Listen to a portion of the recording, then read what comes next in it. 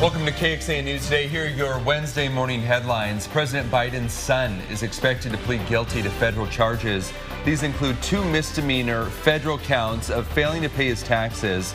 Court documents show a separate gun possession charge, but that will likely be dismissed if he meets certain conditions. A Florida federal judge scheduled the criminal trial of former President Donald Trump to begin on August 14th. Legal experts don't expect the trial to begin so early because of the time needed to resolve complicated legal issues. Trump was indicted this month on more than 3 dozen criminal charges related to keeping hundreds of classified records after leaving the White House in January 2021. Austin leaders want to make sure that you are safe as this painfully hot weather continues. Holding a press conference this morning to talk about heat preparedness and safety. Leaders from our area, including Austin Mayor Kirk Watson, are going to be there. Practice today could help us avoid a future water disaster in Austin. Good morning, I'm Erica Brennis. And I'm Tom Miller. Austin Water is conducting an emergency drill at its Ulrich water treatment plant. This is the largest plant in Austin. This is the same spot where an employee error impacted over 1 million customers in 2022.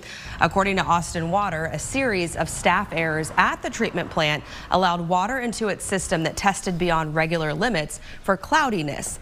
Well, that led to an emergency boil water notice citywide. The 3-day boil water notice left people and restaurants scrambling to find enough bottled water. Following that, an audit made more than 50 recommendations for Austin Water to improve. As part of this, today several agencies are going to practice protocols in a scenario similar to what happened in 2022. We reached out to Austin Water about the drill, and in a statement, the director, Shay Ralston, wrote, Austin Water is working to strengthen our emergency protocols, and this drill provides an opportunity to practice with our partners to become even more prepared for future emergencies. Throughout the morning, you will see several emergency vehicles surrounding this facility, including local firefighters and medics. The goal is to improve communication while practicing and preparing for future disasters. That drill kicks off this morning at 7. Right now, though, we are talking about the heat. It is probably about as cold as it's going to get, and it's still toasty out there. Meteorologist Kristen Curry joining us now. It's brutal. It is so hot. It is unbearable at points in the afternoon because of that heat and humidity. Let me show you what's going on here, because unfortunately that excessive heat warning continues again today. That's for those feels like temperatures up to 118. Every single county underneath that warning today. We are dry and we are quiet this morning. Not a whole lot going on radar as far as the sky conditions go. You're going to find some low clouds here and there. This is a live look from our Whittlesey Landscape Supplies weather camera there in Round Rock. Temperatures, though, still in the 70s and 80s, so very similar to what we've had recently. Those temperatures are right up against those records in the morning. 81 in Georgetown right now, 80 in Bastrop, 81 here in the city, 70s out west. Now, where are we going with those numbers? Well, you can pretty much guess, right? Getting back into the low 100s. Forecast high 104 today. Feels like temperatures about 115, 116. So that's going to put us near where we were yesterday. And although our records aren't totally complete when it comes to these feels like temperatures, that is on record the hottest feels like temperature we've ever recorded in Austin. We did it yesterday. There's a good chance we'll do it again. Now, in the mix of the heat will be some storms. Now, these will be late in the evening, though, so we'll probably see that heat, feel that heat first, and then we'll be tracking some storms and showers late in the evening into the overnight. So we'll talk a little bit more about those storm chances, as some of those storms could be severe. Those details here in a few minutes. Thanks, Kristen. Austin continuing its next 100-degree day, and summer still hasn't even officially began. No, just in a little bit. We're starting summer. High temperatures across the state mean high demand. ERCOT saying it expects some localized outages this summer. That is blamed on equipment overheating. While Austin Energy says it's prepared to respond to these outages, supply chain issues remain a concern. Getting those components here, making sure that we have enough stockpiled for when we need to replace those components is a key challenge for us. We talked to some people in Austin who say they're taking matters into their own hands. That includes Alana Cortez, who lost power for 2 weeks during the winter storm. There's some resentment about the escalating cost of living when we do not feel that it reflects the standard of living. Austin Energy blamed 2 outages last week on the heat, says something called a disconnect failed. It's It's a piece of equipment that separates power lines at substations. Then a jumper failed, and that connects two wires. Frantic rescue effort continues this morning in the Atlantic Ocean. A missing submersible with 5 people on it running out of oxygen. It disappeared during an expedition to explore the ruins of the Titanic. The search effort is focused on an area about 900 miles from the Massachusetts coast. Jay Gray is in Boston this morning following the search. Additional planes, ships, specialized equipment, and rescue teams from around the world right now rushing into a 7,600 square mile search zone in the Atlantic, an area larger than the state of Connecticut. What I can tell you is there is a full court press effort to get equipment on scene as quickly as we can. The mission, unlike any before, and pushing into deeper water using sonar and an underwater drone. But to this point, there's been no sign of the Ocean Gate submersible, missing since Sunday morning, less than 2 hours after beginning a tourist expedition to explore wreckage from the Titanic with 5 men inside. The pilot and Ocean Gate founder and CEO Stockton Rush, British businessman Shahazda Dawood and his son Suleiman, French diver Paul-Henri Nargeolet, and billionaire adventurer Hamish Harding. The text I got was, "Hey, we're headed down to Titanic today!" Exclamation point. That text from Harding to his friend and former astronaut Terry Virts just before the journey began. I would assume they're stuck on the bottom in the mud or somehow entangled in Titanic. It's a search and rescue mission. So first of all, they have to find them. An effort that continues around the clock. Jay Gray, NBC News, Boston. A former therapist's assessment of Raul Meza Jr. after he was imprisoned for murdering a child. Coming up, the conversations she says still haunt her. Williamson County working to keep the West Nile virus at bay. It keeps popping up. What the county's doing to prevent more mosquitoes. Good morning, a live look outside. This is up in Round Rock. Traffic is humming along there. It is going to be another warm one. We're talking to Kristen about what you can expect and that severe risk we could see. The heat we're experiencing is not enough to get the mosquitoes to go away. So far up in Williamson County, it's found 2 mosquitoes this year with the West Nile virus. Yeah, scary stuff. Recently, one tested positive in Gerald near a community pool. The other was collected in Georgetown less than a month ago. The Williamson County and city's health district says signs they are up in the area warning people about the discovery. Health leaders encourage people to wear bug spray, dump out any standing water around their home to reduce the chances of being bit. These triple-digit temperatures have also brought about even more chances for mosquitoes to grow. A lot of people are really liking the disposable swimming pools, so making sure that after we're done using those, that we're draining those. It's been really humid as well, which are conditions that are really favorable for those mosquitoes that are breeding in water sources. The first mosquito discovered in Georgetown was at a Geneva park. It has since been marked clear. Our first responders are prioritizing their own safety after working several days in a row now with triple-digit temperatures. Is that starting to take its toll? How a local car club is giving back to students in its community.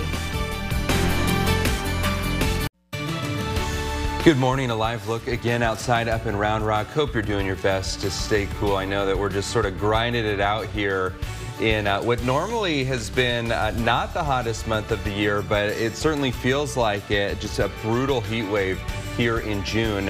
And with that in mind, an Austin firefighter is recovering from heat exhaustion after responding to a house fire. Firefighters say this summer heat is so tough. They are well aware of the dangers. We all know the heat here is no joke, especially when you put on this. It definitely is hot. It's built up of 3 layers. You have a thermal layer, an inner liner, and you have a moisture barrier. It's a lot. The Travis County Emergency Services District 12 chief says his crews are taking more breaks, hydrating. They also have access to an air-conditioned rehab trailer on extra hot days. Austin police tell KXAN it encourages officers to hydrate before going outside, use sunscreen, and reapply off. Well, check out these little babies. Julia sent in this video of baby cardinals in a small bushy tree there. A good reminder that if you do some yard work, watch out for these birds nesting in the trees and bushes. Julia said she wouldn't have known the nest was there if she hadn't seen another cardinal flying around it. Look at those little babies. That's super sweet. Do you guys get kernels in your backyard? Yeah. All the time. Yeah. It's like a special, I feel like it's a special part of living in Central Texas. Absolutely. And you know, I obviously do the bird forecast every month, and I was talking to our friends at Travis Audubon, and they were saying cardinals actually have about 3 rounds of babies every year. Oh. So they're busy. They are busy moms and dads. I know. I was like, that's why you probably see a whole lot of them around Central Texas. Let me show you what's going on with your forecast here, because clouds and radar not showing anything over Central Texas. We do have some showers out towards Big Bend. Here's what it feels like walking out the door this morning. Feels like 87 in Austin, 85 in Bastrop, 70s is what it feels like out west. We don't have as much humidity in the hill country. The heat index value is really a problem, though, for everybody getting into the later part of the day. Why? Because the dew point's still in the 70s. Again, dew point, a measure of moisture.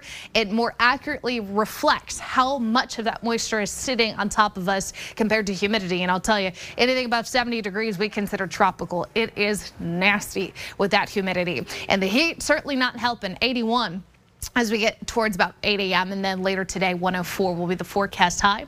You'll notice feels like temperature is getting up to 116 again today. Now that 116, that's what our heat index value topped out at yesterday.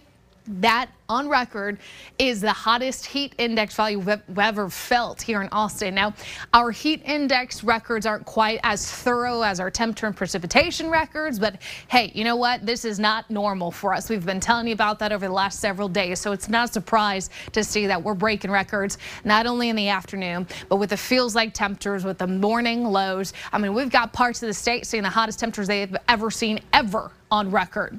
Your excessive heat warning continues across Central Texas through 9 p.m. tonight for this feels like temperatures about 110 to 120.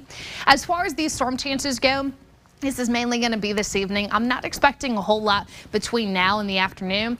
Maybe a few storms clipping the hill country, but I think we'll have a better chance coming in towards the later part of tonight. And I'm talking after sunset and later. Some of these storms being pushed down to the south and into the area. This is definitely more of the conservative model. We do have other computer data showing us more storms, so we want to be on the lookout for some of those strong storms later on today, really this evening, tonight, and overnight. It's a 1 out of 5 threat.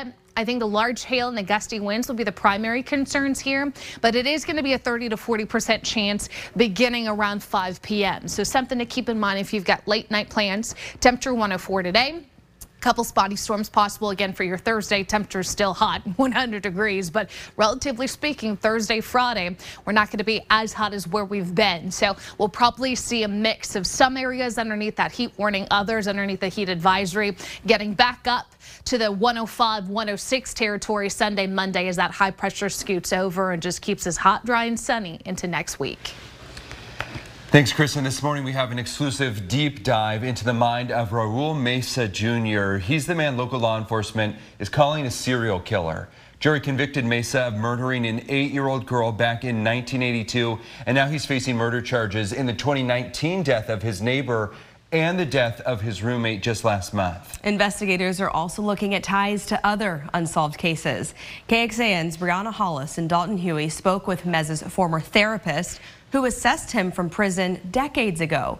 She wanted to warn others he may seem charming, but the interview she conducted still gives her chills.